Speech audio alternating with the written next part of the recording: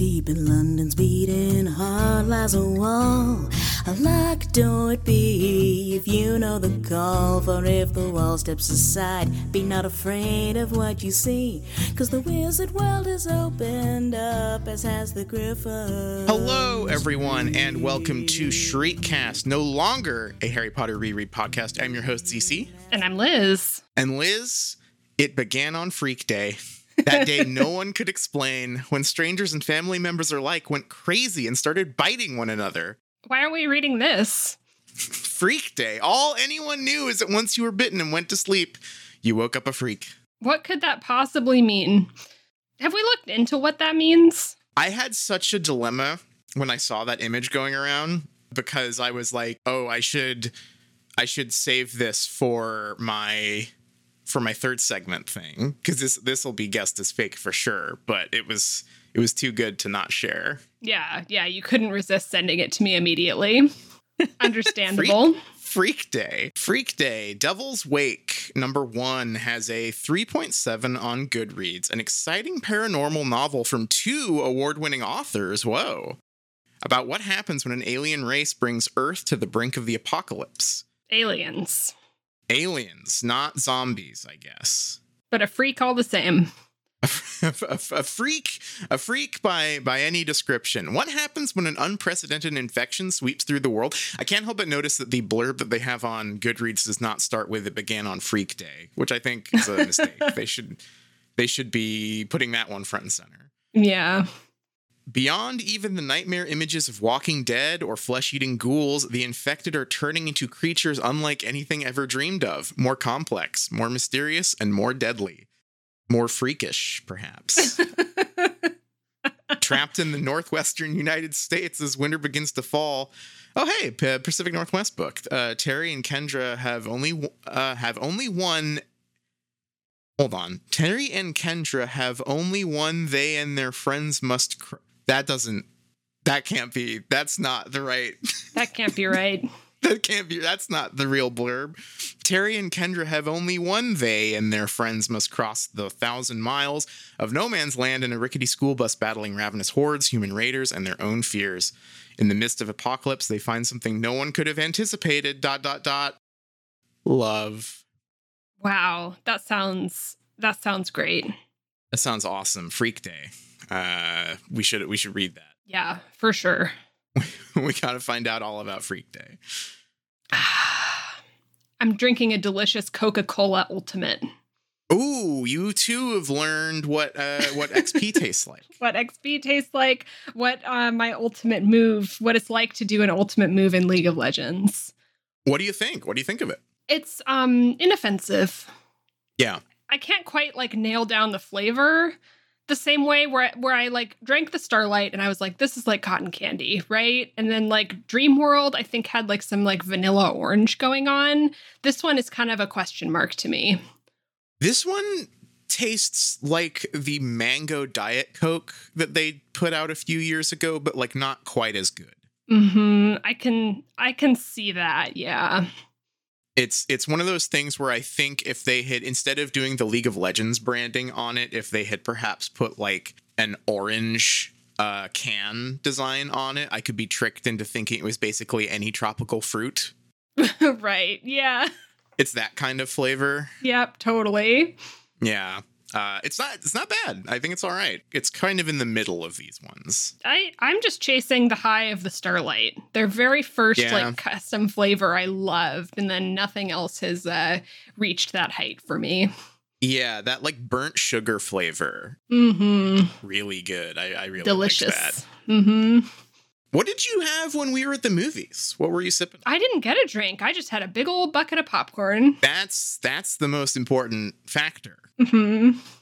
I'm really enjoying going to see more movies because I love popcorn, and that's I'm getting back into the theater experience. Everyone was going TVs are getting better, everything's going to streaming. How will the theaters compete? The answer is they've got the good popcorn there. Yeah, I think this return to movies for me legitimately has been my first time enjoying the theater. I've never really liked going to the theater, but in the last, few months or whatever, I'm like, this is a great experience. I love to get the popcorn. I love to sit there. I like to laugh with my fellow theater goers. Mm-hmm. It's a good time. It's fun. It's a fun little experience. We get to kind of razz the trailers before the movie starts. We get to have some popcorn, hang out, talk about the movie right after seeing it. It's fun. It's a nice experience. Yeah. We saw Asteroid City this weekend. We did. I keep wanting to call it Volcano City. I don't know why. Volcano City. That's the sequel. Well, it's a big volcano this time. Delightful experience. Lovely film. Yeah, I really enjoyed it. I think the way I described it immediately after was to just say that it was a very like pleasurable movie to watch. Yeah, it really just sort of like washed over me with like just pleasant vibes. Just fun. Just puts a smile on your face type movie. It was really funny. Very funny, very charming. The rowdiest audience that we have experienced at one of these movie outings so far. They were so rowdy. There were these like two people behind us and one of them just could not stop giggling. It's like, I'm so happy for you.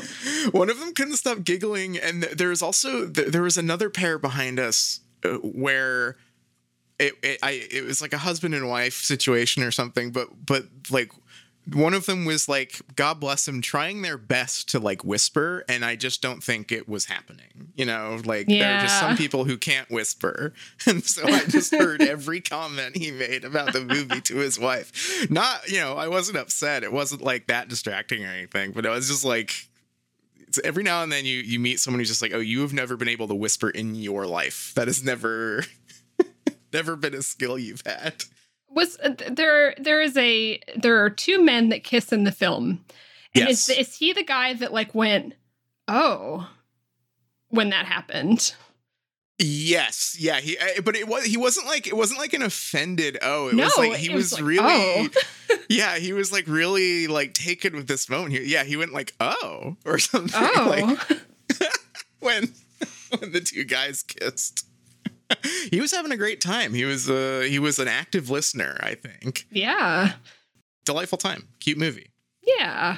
We were also subjected to many trailers, but that's the downside of the theater experience. Too many goddamn trailers. Gran Turismo, baby. We got Gran Turismo again, though, did you notice, like, with no preamble this time? Right. They just gave us the good stuff.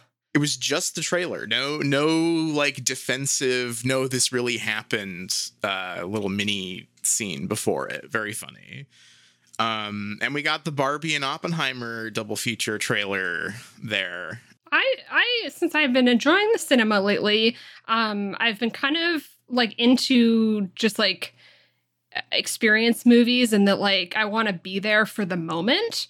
So then I was less interested in Barbie, and then part of me was like, I could see Oppenheimer just for the experience. And then I heard how long it was, and saw that it was Christopher Nolan, and I just crossed that one right off my list. Yep. Yeah. I don't know about that one. And Barbie, I haven't been interested in the whole time, to be completely honest.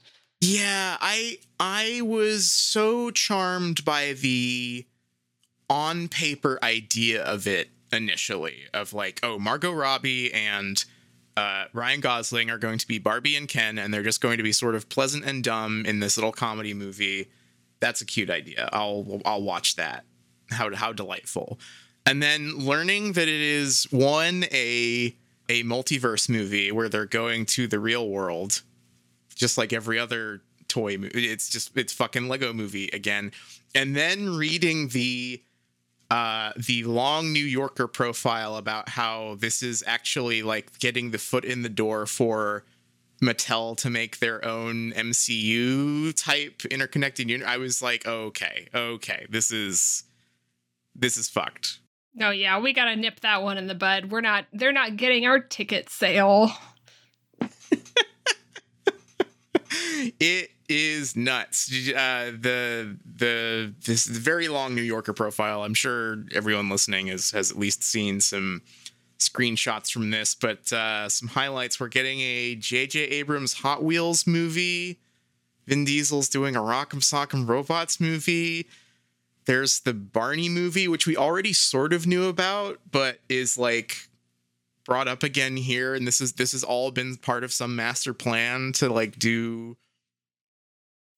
franchise movies with these with these toys. Really dark stuff. Just terrible. Do you think that in the Hot Wheels movie we'll get a Hot Wheels Into Darkness where we get like an evil Hot Wheel, kind of like the Evil Enterprise? That's got to be it, right? Did you see the quote from them where it's like, oh, it's going to be like a dark and thoughtful movie or something?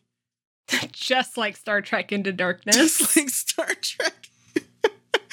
At a recent investor presentation, plans were unveiled for a Barney animated preschool series, which would be followed by a film, music, apparel, and of course a new line of toys.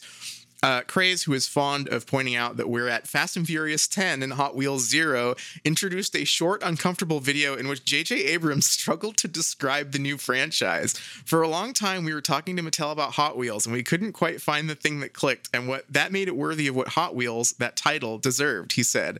Then we came up with something emotional and grounded and gritty.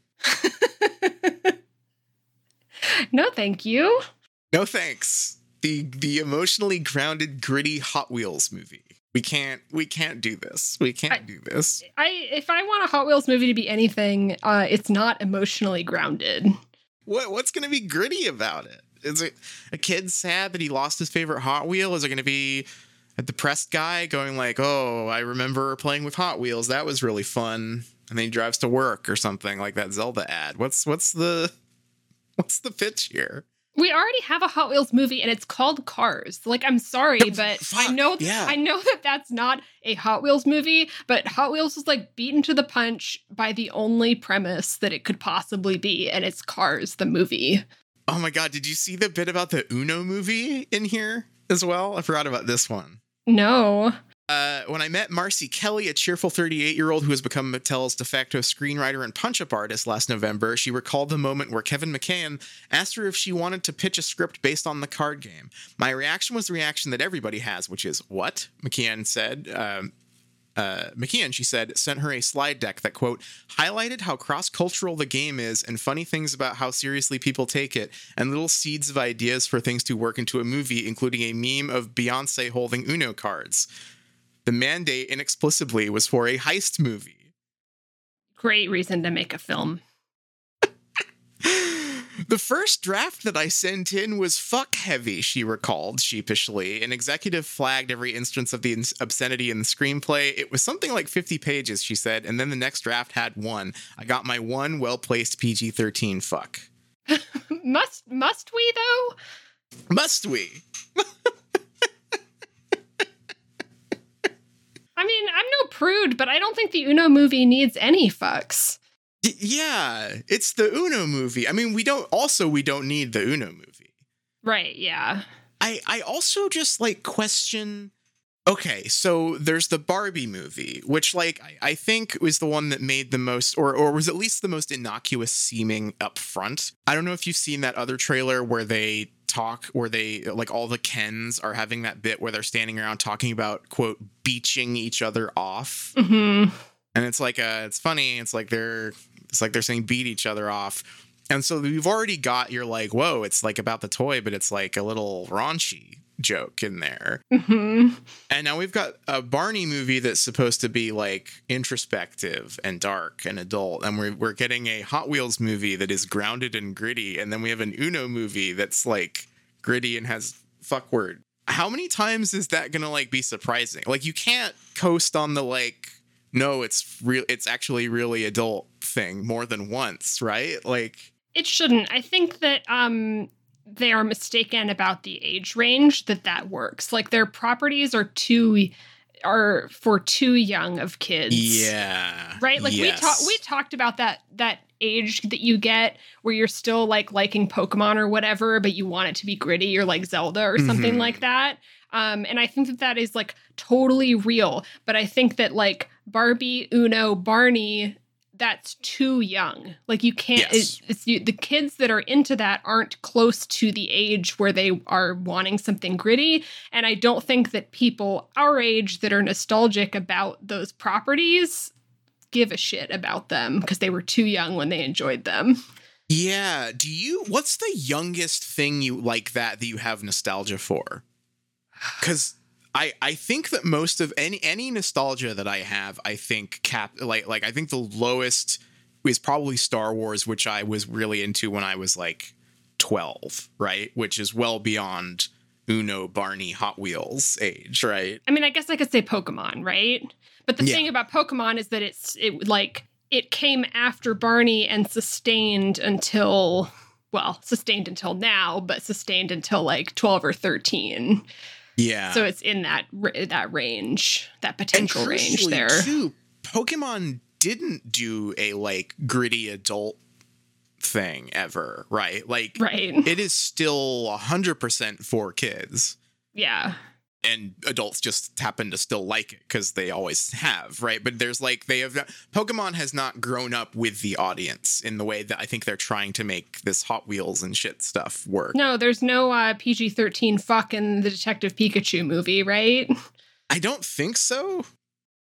I don't know. I don't have any nostalgia for the cards. I like playing Uno occasionally with friends, I guess, but hard to turn that into a film based on the property Uno. Right. Yeah. That's why we go to the real cinema. We go to the Wes Anderson film to try to prop it up. There's boobs in it. Yeah, I didn't know you could do full frontal in a PG-13 movie. Yeah. I guess there's everything in it, not just boob. Yeah, it's ScarJo bears it all in this PG-13 film. Very funny. I was not expecting that at all. Yeah, it's for like half a second. Maybe that's like PG-13. You get one fuck in the Uno movie, and you get half of a second of full frontal in a Wes Anderson movie. If that is true, I am annoyed at how many PG-13 movies don't make use of that. I know. They get one or the other. If you can trade your one fuck in for one like shot of a character's dick and balls or their boobs or something, that sounds awesome. We should be doing that more often. Let's see some dong in these movies. Let's go. Let's get some full frontal. Let's get some boobies out in more films. I support this. I don't know. It's a very weird. I mean, it's one of those situations where it's like, of course, I don't think it should be rated R, but I was definitely surprised to find out that it wasn't. Right? Like, right. Very weird. Very weird. Mm-hmm. There was another article I was wanting to read, but it got deleted. Have you heard about this like kerfuffle where like GQ, I think it was, posted an article about the WB CEO who was taking over sort of right as we were winding down reading Harry Potter stuff? No. They posted this kind of like takedown article about how like I only got to like read snippets before it went away. I didn't think it would disappear off of the magazine's website, but just a profile of this guy running WB right now and how controversial he is like internally and whatnot, and it's gone. And then it turns out that the editor of GQ that deleted the article like works with that guy in another capacity or so. It's just a whole drama unfolding in real time here that I guess we can catch up with next week. But very, very weird stuff happening over at WB. Very interesting. Very interesting indeed. Well, should we get to our reading for the week? Yeah, let's do it. Yeah. Kind of a weird one this week. Yeah, we did 2 chapters this week, chapters 19 and 20. So I will get right into it. Last time on the Hunger Games, it has been announced by the game makers that there will be a rules change. 2 people can win if they're from the same district and are the last 2 people standing. Katniss immediately calls out Peeta's name and realizes how stupid that is. She determines for herself that the rule change is because her and Peeta's storyline must be so popular that the audience would not be happy if the Capitol didn't allow a chance for the romance to win. Katniss takes a brief inventory of who is left alive and the threats that they pose to her. She gets some sleep that night and then sets out to find Peeta. Reasoning that he would have to have needed water to survive as long as he has, she guesses that he is near the stream, and sure enough, she finds a bloody trail until she ends up near some mud. A voice calls to her. It's Peeta, and he's completely camouflaged himself in the mud and underbrush. He's super duper injured. He has tracker jacker stings and a deep cut on his leg. Katniss does the best to clean him up in the stream, and now it's time for her to look at his leg. It's super not good. Katniss uses the tracker jacker remedy to draw all the pus out of Peeta's wound, all the while trying to maintain composure and keeping up appearances by playing along with Peeta's jokes about their romance and kissing and such. Peeta reveals that Haymitch hasn't sent him any sponsorship gifts this whole time and tells Katniss it's because he likes her more because they are the same. Katniss helps half carry Peeta up to a cave-like structure to rest. When Peeta starts talking like he might die, Katniss cuts him off by kissing him. It's her first kiss. To keep up appearances. Haymitch rewards her for the kiss by sending them a pot of broth. Chapter 20. Katniss takes care of Peeta, getting him food and making him eat, and keeping watch while he gets some rest. Peeta returns the favor and tells Katniss she'll be no good if she doesn't get any rest, so he takes turn keeping watch. Once Katniss wakes up, she takes another look at his wound to see how it's coming along. It's super duper not good, and it looks like he has blood poisoning. Katniss makes some soup and sets snares for some game, just doing some more hatchet stuff. Peeta asks Katniss to tell her the happiest day she can remember. Thinking better of telling him about a day with Gale, Katniss tells an altered version of how she got Prim's goat for her. The real version is that they got the money by shooting a deer and getting the money from selling it at the Hob.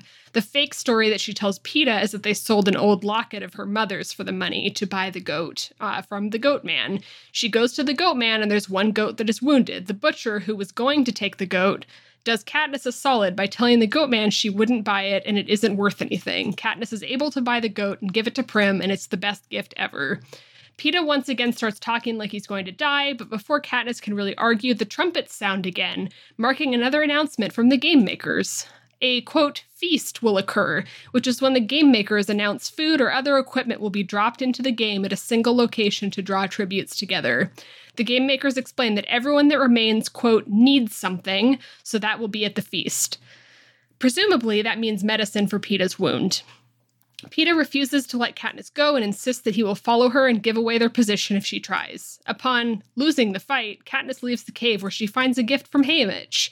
It's sleep syrup. Katniss doses Peeta's berry mash food with sleep syrup and knocks him out so she can go to the feast and get medicine for him. That is the end of our couple of chapters. This is you know what this reminded me of, this reading section? This is Twilight to me. This was a lot of words for very little happening. Yeah. Katniss finds Peeta in the mud and then goes to puts him to sleep and is going to go to the feast. Yeah. Yep. Yeah. The main bulk of this pair of chapters really seems to be Katniss explaining the plot to herself in a way that just really rung hollow for me, I think. This whole first chapter is an internal monologue where she basically susses out like, oh, I guess Peeta was good the whole time. And I just really don't know how to take that. I want to believe that like she's wrong or that this is like bargaining on her part, but it really feels like a moment of the character sort of bringing the audience up to speed with where the story's at now. You know what I mean? Yeah, totally. It takes any potential conflict she could have with Peeta and she just resolves it in her own head before it can happen.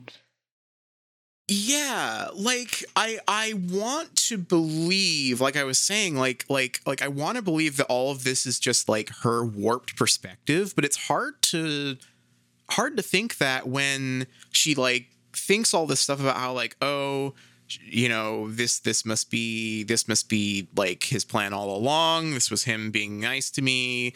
I can pick up our relationship where we left off before the games. And then I was like, okay, well, maybe she'll find him and then they'll start arguing because the reality isn't that simple or something. But no, they're just sort of like Peeta and Katniss again. Yeah, he does start off the whole thing by saying, like, I'm right here, sweetheart, or like, don't step on me, sweetheart, or like something like that. Yeah. I like, are we to, first of all, are we to assume that was like is he doing an ironic sweetheart there? Or is he still Haymitch pilled? What's going on there? I don't know how I'm supposed to take it. I think that I don't have any like big ideas about these chapters, but the one takeaway I have is like, I just don't like Peeta. Yeah. I just don't enjoy his character, and it feels like he has shown up and all of our momentum and like excitement and like, oh, I can't wait to see what happens next chapter has just like come to a screeching halt as soon as he comes back. Yeah, this rule change and him coming back and us just like picking up where we left off with him. I would have been really interested in this if like Katniss had shown up and found him and had still been a little sore about his behavior or had some questions, or maybe he like had something to say to her that like anything to like cause a little friction between them. Like if the story is now that they've got to team up for the ending, I'm bummed out that the conflict between them has to be this new thing, which is why did you put sleep juice in my food? Right.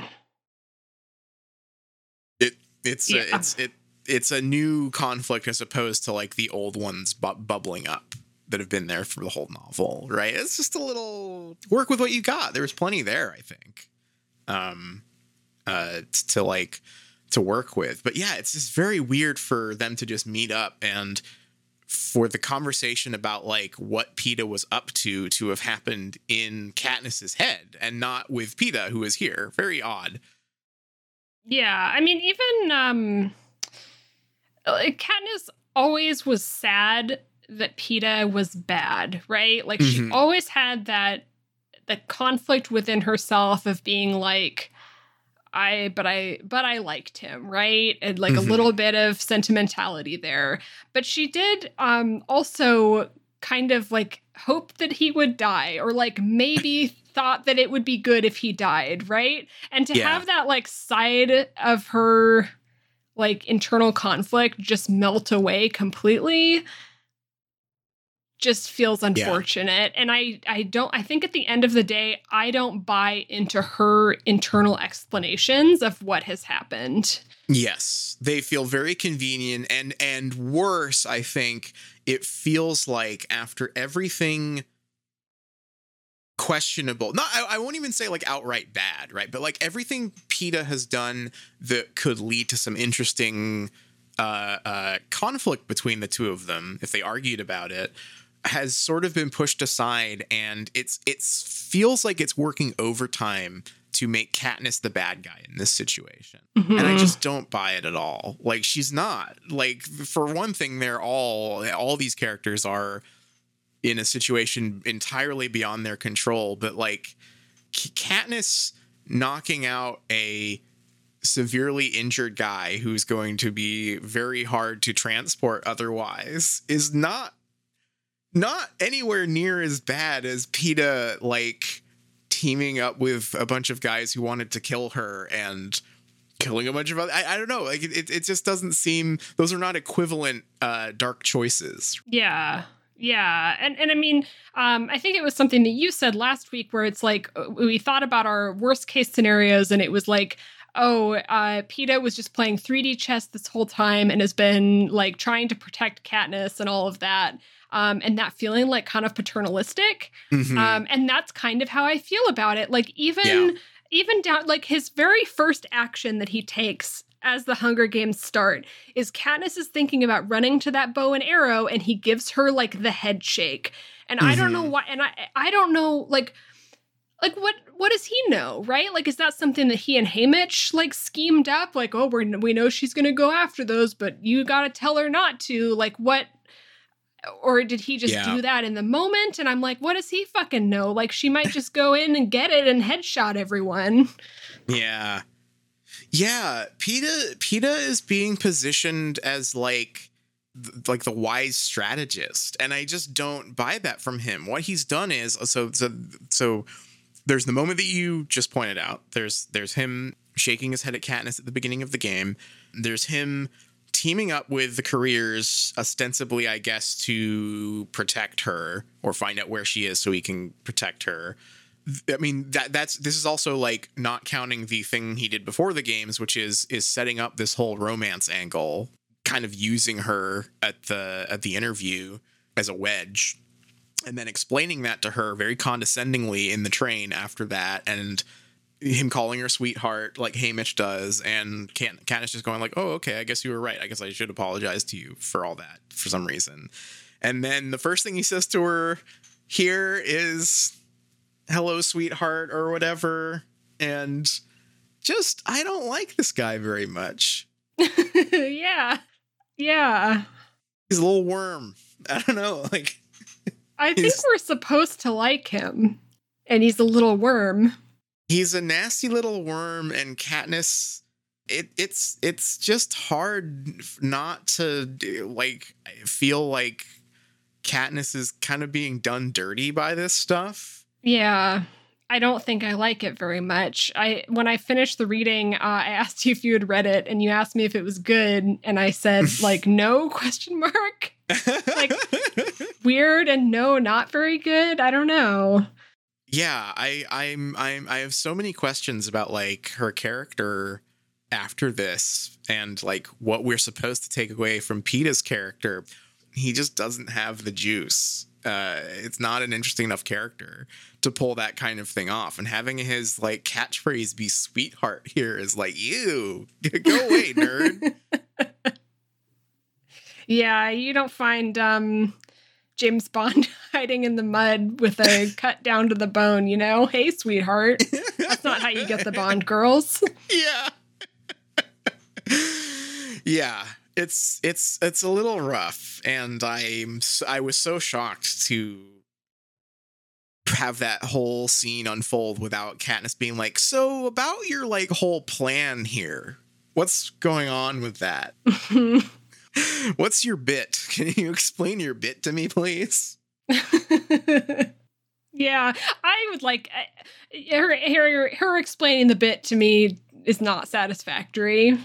No, certainly, like it would be satisfactory if we got something to compare it against later, right? Like if she had this like read on it, and then it turned out to be different in reality, or Peeta at least has a different take on, like, give me anything to make that not feel just like the book kind of bringing us up to speed and saying, okay, so this is what the relationship is now, and we're rolling with it type stuff. Right.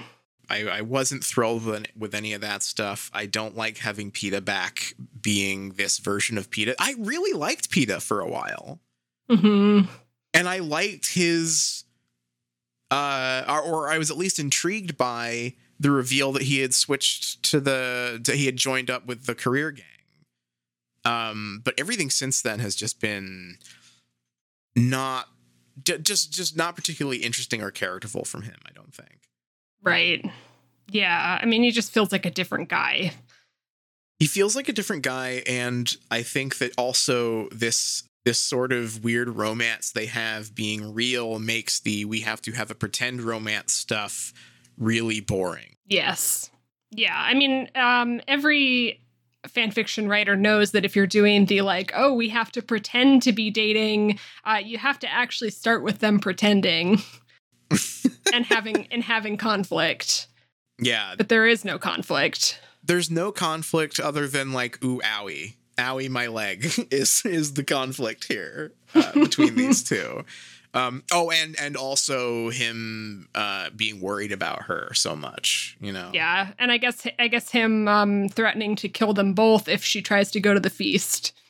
Yeah. Katniss is the bad guy in this situation for making him take the sleepy syrup. Yeah. Yeah, very weird. There's flashes, I guess, of interesting stuff between them.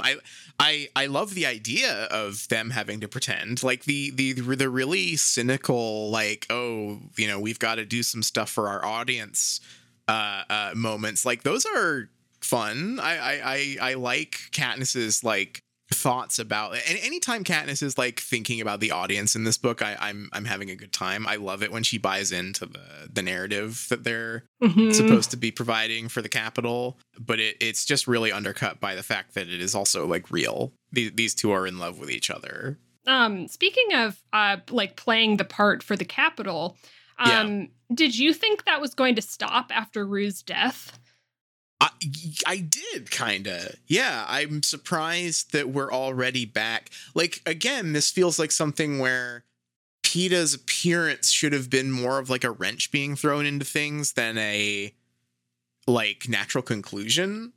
Because you're right, Katniss had that whole I'm taking the fight to the Capitol. I'm gonna make them feel shame. Fuck the Capitol. And then she sees Peeta and is like, okay, well, we got to keep on doing this thing they want us to do. Right. I thought that was sort of a turning point for her character and being like, I'm not gonna be a piece in their games, right? And then maybe she wouldn't do the smiles for the camera anymore.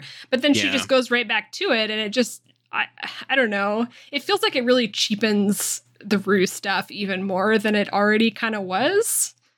Yes, definitely. I see one out here, and I think that this is a long stretch, but we've gotten lots of great comments about yelling at the phones stuff from people who've read it. So this is for all you doing that. We'll see if this provokes something similar. But my one glimmer of hope here is that here's how Peeta can still be evil. Maybe Katniss is like 90% right, but she's missing a 10% extra layer of this is Peeta and Haymitch's plan, because the Capitol, and I haven't really figured this part out yet. I don't understand. I don't know why they would do this, but the Capitol wants them to win, or wants Katniss to win. Like ever since everyone loved her at maybe all the Hunger Games are rigged, and it's like whoever makes the biggest splash in the opening ceremony just gets like Truman Showed to the top. Yeah, or they just pick based on their own reasons, right? Because we get some, like, Katniss has said, like, oh, somebody who got a bad score one time. And it's just like, maybe it's just like the Capitol is picking for their own nefarious political reasons that had, like, and it is just completely rigged. Yeah. Yes. Yeah. Like they are, basically like my one like wish here is that like maybe Peeta is just a patsy in this, right? And this the goal of him doing this was explicitly to get her back into being a piece in the game again, right? Like should they, they figured that maybe the Rue stuff was like a little too far, and so like, okay, let's find a way to like get her back in the, in the slot car track, basically. That would be cool. That's something. I don't think there's any evidence or indication that that's where things are going, but maybe. Yeah. That it's not even a prediction. It's my desperate hope for some grand reveal here. But that's all I got, because otherwise this stuff is sleepy. Yeah. In sort of the same vein as that, do you think that Katniss is going to end up being right about her evaluation of why the Capitol had done this rule change? Oh, yeah. What was it she said about that? Star-crossed lovers, Peeta must have been playing that angle all along. Why else would the game makers have made this unprecedented change in the rules? For two tributes to have a shot at winning, our, quote, romance must be so popular with the audience that condemning it would jeopardize the success of the games. Like, it feels like right now, just based on the text that I have available that I've read, it feels like Katniss is just explaining the way things are, but I would love for this to be her having no self-awareness and having a weird high estimation of how good her star-crossed lovers acting is. I think that would be kind of funny. Yeah. It's like, oh, they must think, oh, wow, I must really be getting one over on the audience is a fun thought for her to have. I just, I feel like I end up, as the reader, feeling like more cynical about the child murder watching audience than I'm supposed to, where it's like, when Katniss thinks stuff like that, I'm like, oh, you're telling me the child murder audience doesn't want to watch the children get murdered because they're in love? Like, I just don't really buy that. Yeah, she has a weirdly high estimation of the audience, doesn't she?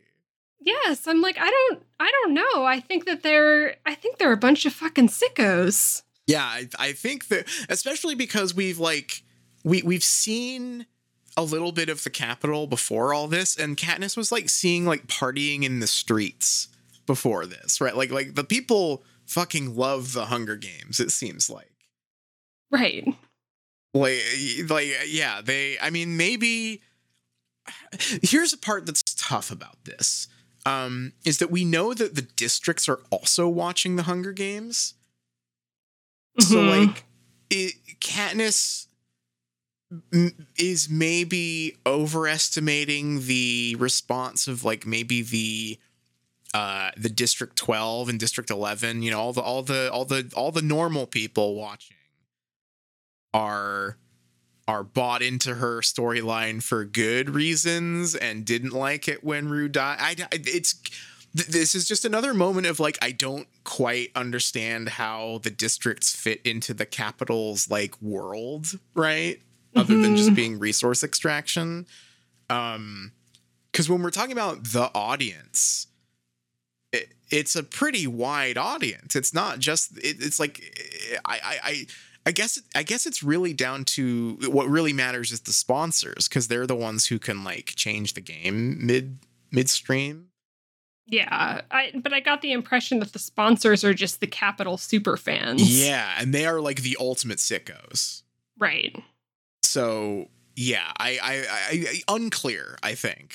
But very, very funny that she's like counting on the good of the audience. The good hearts of the people watching at home. They're watching the child murder show. Like, right.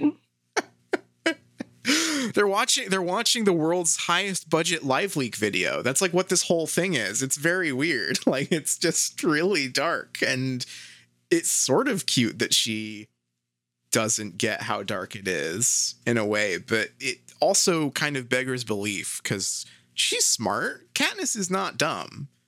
Right. Like, she's easily hoodwinked, I think, by the pomp and circumstance of the Capitol and of the games.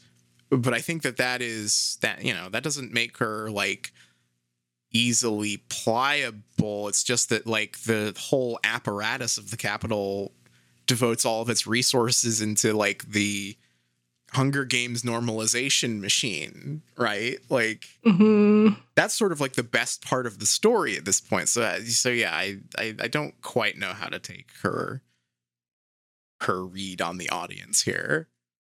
I just hope she's wrong. Yeah. I hope that's not why the rule change happened. I would love if it was because the Capitol was rigging the game. Like, that sounds great, versus this like well-meaning audience that I don't think I believe. Yeah, because like, what's the end game of the you won over the audience thing? Like, I mean, if she wins? What happens? Right. Like, the audience loved you so much you killed everyone else and won. Is that good? It's a confused book, I think, sometimes. Yeah, sometimes we'll see if it figures out how to like land it. Like, I think there could be some reveals that would make it work, but as it is now, where I think that Katniss is just telling us how it is, I don't know. It's a little weird. It's tough. Yeah.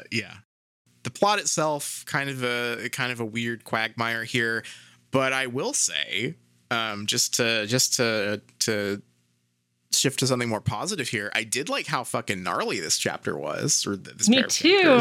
I was just gonna say I love how gross it is. Really nasty stuff in this one. Really gross. Lots of pus, lots of open wounds and fester. Ooh, gross, nasty. I love it. Cut to the bone, pus everywhere. Oh, the pus is gone, but the skin is tight and shiny and red, and there's fucking blood poisoning lines going. It's real gross. I love it. It's really fucking gross, and this is at least a moment where, like, okay, now I know why people say, like, oh, this book is crazy violent. This is really gross stuff. I'm like, okay, yeah, there's some gore. We got some nasty field dressing scenes here. I liked the field dressing stuff. I like the gore. There's too much hatcheting still. Yes, way too much hatcheting. There's so much, like, I got the berries and I mushed them up into a paste, and I got a pot of water and I warmed some stones in the sun, and then let the warm stones heat up the pot of water, and it's too much for me. Yeah, I came here to watch the child murder game. I can't. I am a member of the Capitol audience, and I'm here to watch the gore happen. Please, some more gore, some more fighting, please. This book is gonna make me evil. I just want to see Katniss win. Yep. This is us doing our genocide run of Hunger Games. I want to hear Megalovania. I want Katniss to win.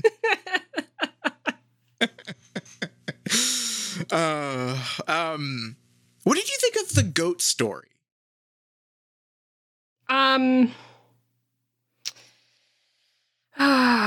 What did I think of the goat story? I liked it. It kind of got a laugh out of me where Katniss starts telling the story and is like, now I'll tell you the real story, because she couldn't tell that part to Peeta.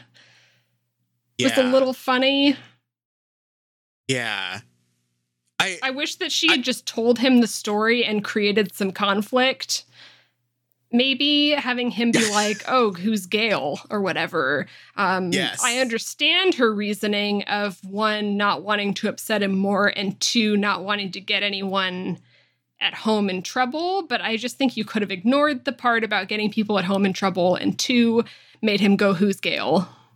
And maybe having her mess up. Because, like, I like when she's, like, messing up around him. Like the line that she says where she's like, oh, you couldn't have killed that goat. And then she's like, oops, I probably shouldn't have said that to a dying guy. I liked that. Yeah, that was fun. That's a moment too, that whole thing where she, like, changes the story to, like, protect the names of the innocent or whatever. I'm like, on the one hand, it's interesting character development for her to have thought that. On the other hand, I kind of just wish she would have gotten people in trouble and not thought about it, and for have that come back and bite her in the ass. Yeah, that's what stories are all about. Yeah, maybe she wins and goes home and expects a hero's welcome, and, like, instead Gale is like, fuck you, like, now I can't hunt because the peacekeepers keep watch on the hole that we go through. Right, and what's her name, the butcher, has been arrested or whatever. I at least did like the detail of the, like, I think there were versions of this that I didn't like in previous flashbacks where it just felt, I would have rather had it ambiguous, but I did like the moment of Katniss noticing the butcher wink at her on the way past. Oh yeah, definitely. I do like getting little glimpses of, like, how everyone is sort of, you know, had Katniss's back her whole life, and that's like a fun little portrait of, like, District 12, and it's like culture and stuff, right? I like that. I like that stuff a lot. Yeah. I thought the story of Prim getting the goat was really cute, and, like, Katniss, it making her so happy to see Prim happy. That was very sweet. Yeah, I also, this isn't a criticism, but it's something that I've been thinking about, is I was very interested by the talk about how squeamish Katniss remembers being when patients would come around with gory wounds and, like, the goat wound, and pointing out that Prim was really good with that stuff and, like, helped dress wounds and helped heal the goat, and comparing that to her, like, kind of overprotective thoughts about Prim earlier in the book, where she's like, Prim isn't going to last 2 seconds. If I'm gone, Prim's going to die if I'm not there to do every little thing for her. Right. She'll never learn to hunt. No, in fact, that I think that's the strongest comparison, right? It's like, there's that whole story about how she tried to teach Prim to hunt, and she cried when she like saw the dead animal or whatever. But if we've also got this story about Prim like being able to like heal gory wounds and whatnot without missing a beat, then maybe Katniss has underestimated her a little bit. Yeah, and on the other like side of that, I think Peeta even has a line in this chapter where Katniss is like grossed out by the gore, and he says, "Don't you hunt?" Yeah. So I think that's cute. Yeah. That's at least an interesting way to characterize her squeamishness there, where maybe she sort of projects it onto everyone else. That's something. That's something. Mm.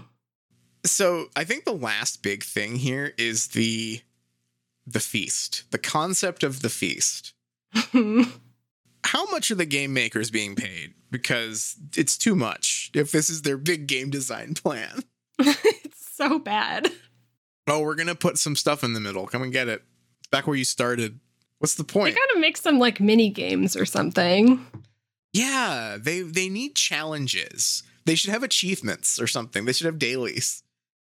Their best move so far has been shooting fireballs at people to like make them get closer to each other.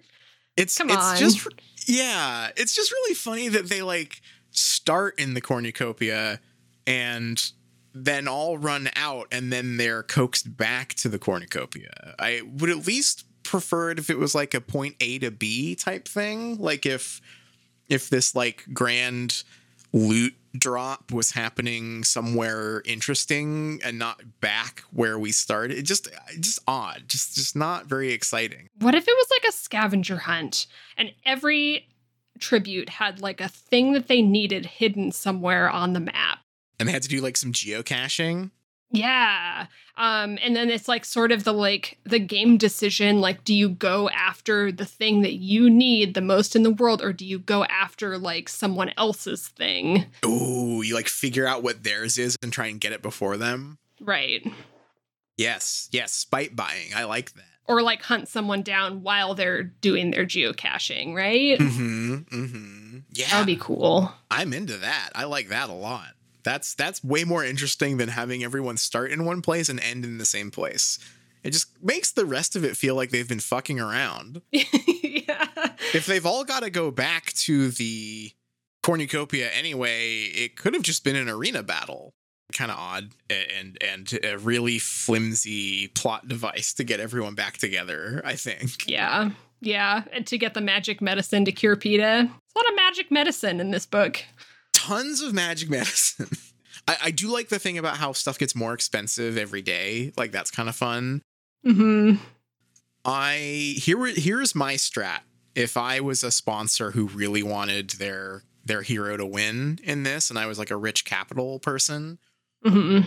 I would just on day one buy them a bunch of shit. I would just send them like a giant care package. I would just be like, here's the blood poisoning medicine. That'll probably happen if you're getting stabbed a bunch. Here's the wasp medicine. Here's the burn medicine. Here's I don't know what the extent of stuff that they can buy. Here's a Big Mac. Here's just a bunch of stuff. Day one. You got this. Yeah. Here's a gun. That's got to be the like real strat, right? Yeah, I wonder if maybe we'll learn that that's what happened with Kato, because he's like the enemy number one career guy. Maybe he had a bunch of sponsors giving him shit because he had like a big stockpile at the cornucopia. But I thought that meant he won the cornucopia, right? Like the careers all teamed up and took all of the stuff out of it. Yeah, he didn't get it dropped. Yeah, maybe. I would like, here's my wish. For going back to the cornucopia, I would like to know, well, I guess it all got blown up, so we'll never know. Fuck, I was about to say, I want to know what all the stuff that they could have gotten was. Right. Because we've seen a spear, we've seen a bow, they've got the night vision sunglasses, And then we've gotten pots of medicine, but that's not really from the corner. So yeah, we don't really know what all this stuff is. A sword. One of them had a sword of some description. There were some apples. Apples. Yeah. There was a bag of apples for a physics puzzle. Yeah, I don't know. I think my main thing, honestly, my main takeaway here is that after the kind of surprise ratcheting down of tensions at the end of the last segment, I was expecting that this was at least going to like start with like a bang and we were going to like get some new wrinkles immediately. Mm-hmm. And it's very slow. It's very weird. The things have sort of slowed to a crawl here. Yeah, if anything, though, like I am looking forward to the next chapter because I feel like it's going to be a return to the action now that Peeta's asleep. Mm-hmm. Peeta's going to be asleep. We're going to be getting a bunch of characters. Like as silly as it is as a contrivance, I at least welcome the fact that we are going to be getting all of these characters together in one place again. Like that'll be fun. We did get a little bit of like a rogues gallery roll call at the beginning of this chapter as well. Mm-hmm. We've got Kato, who we know is bad. We've got Foxface, who we know is cunning. We have Clove, who is unknown. We don't know what her deal is. Yep. And we have Thresh, and that's it, right? Like, yeah, I think there's 4 people left. Yeah. In addition to Katniss and Peeta. Yeah, so that's at least something. I appreciated a sort of like update on like, okay, here's all the characters that we have now, and they've at least all been somewhat defined, except Clove, and we don't actually really know what any of them do. But I at least appreciated like, okay, I know the names and roughly the descriptions of all of these people at least. If I were Katniss and I knew I was the only person with a ranged weapon, I would have Peeta make me some camouflage and hide out near the feast and just pick everyone off. That seems like a great idea. Katniss Their powers combined. I need Katniss to snipe someone. I need her to... She's been talking about how good she is with a bow for so long, and all she's done is shot apples. Yeah, that one guy. I guess so she did. She did shoot that one guy. But that was like point blank.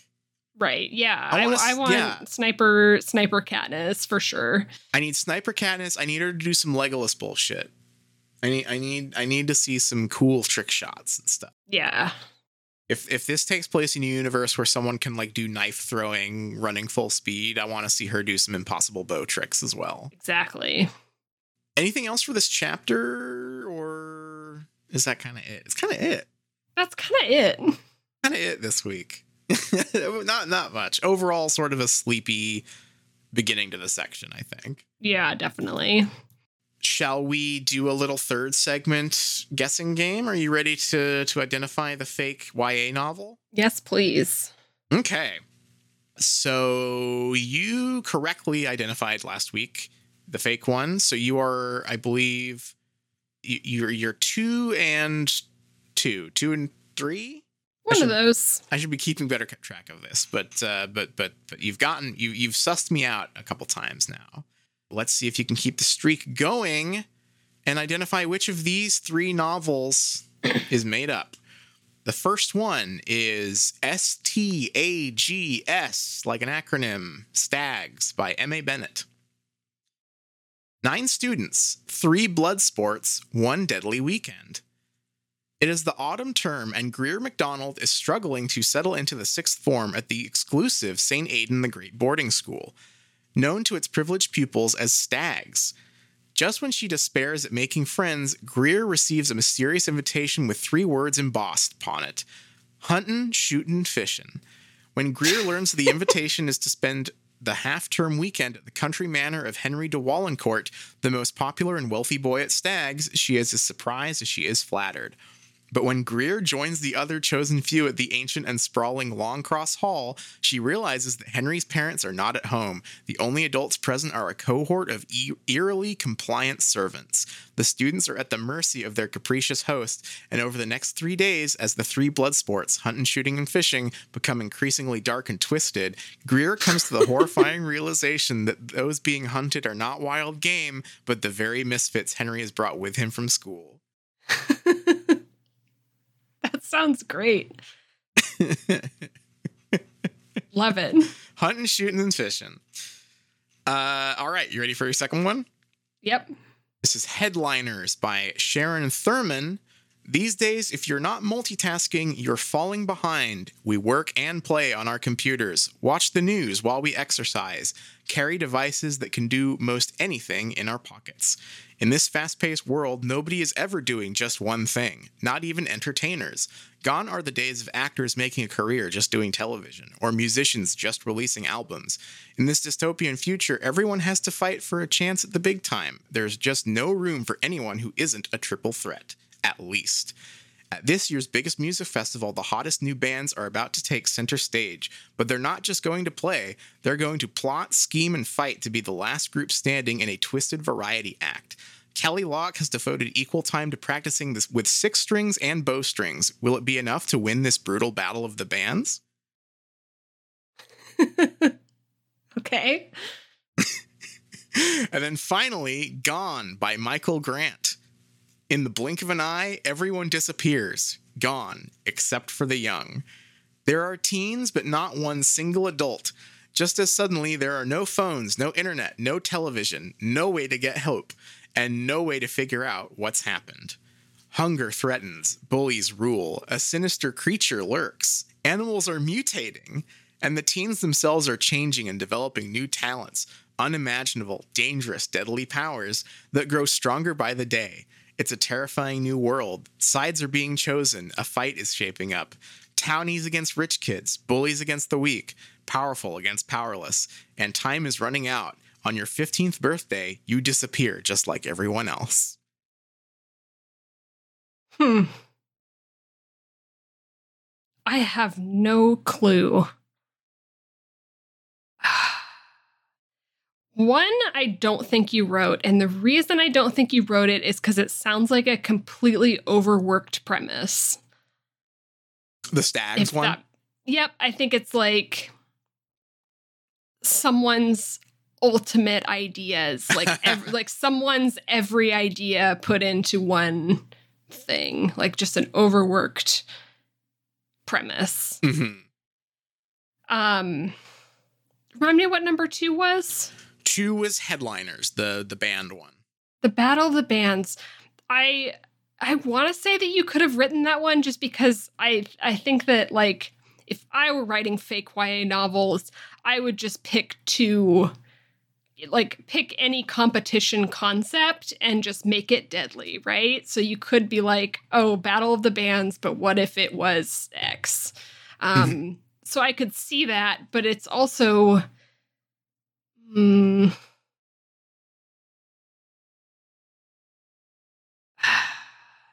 But there was one line in the third one that made me think that you wrote it. I think it was something about a creature. A sinister creature lurks. Animals are mutating. See, when I heard a sinister creature lurks, I was like, you wrote that. And then animals... And then animals are mutating, and then I thought you didn't write that because that's too much of a Hunger Games giveaway.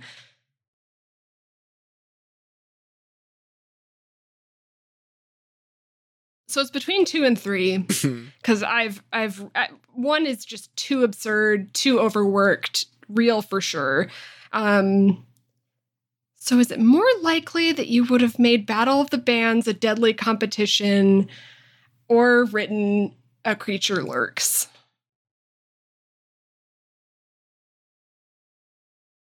I think the Battle of the Bands one is fake. You got me. You got me.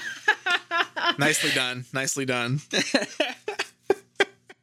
I was really counting on the creature thing, because I love to say creature. A sinister creature lurks.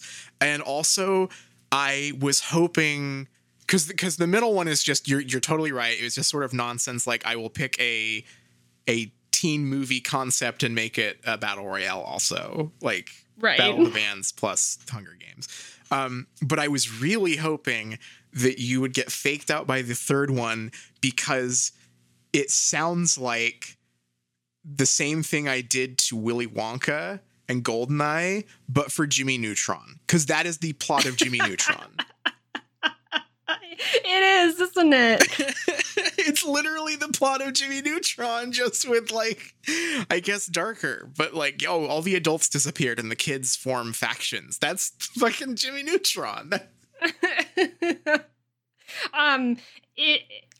When I first had them read, my snap thought was number 3, and then I talked myself into number 2 as I was going back through them.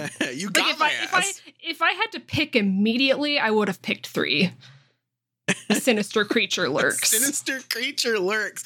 I can't resist writing the word creature. I love the word creature. I get it. Oh, damn, you're getting good at this. Fuck. I gotta step up my game. I really gotta step up my fake dystopia novel game here. I should have saved Freak Day. Yep. I would have guessed that was fake, I think. Although I might have thought that it was too absurd and you wouldn't have made it up because it would be too obvious. Yeah, all of the ones that are super overwrought and overworked have been real so far. Because I'm not a good YA author. I can't match that energy of like the Stags one that's like a very, like 3 different premises, or the hashtag murder gang or whatever it was called. That was like 10 different premises in one. Like, I'm never gonna reach those heights. I gotta buckle down and step up my game here. Yeah, you've got to overwork one. All right, well, shall we take it to the close? Yeah. All right, our theme song is Hot McGonagall by Cheshire Moon. Huge thanks to them, as always, for letting us use that as our theme song. You can find them on Bandcamp. You can find us at patreon.com/shriekcast. And Liz, what will we be reading next time? Great question. I think we'll be reading chapters 21 and 22, unless we read more, and we'll let you know if we do.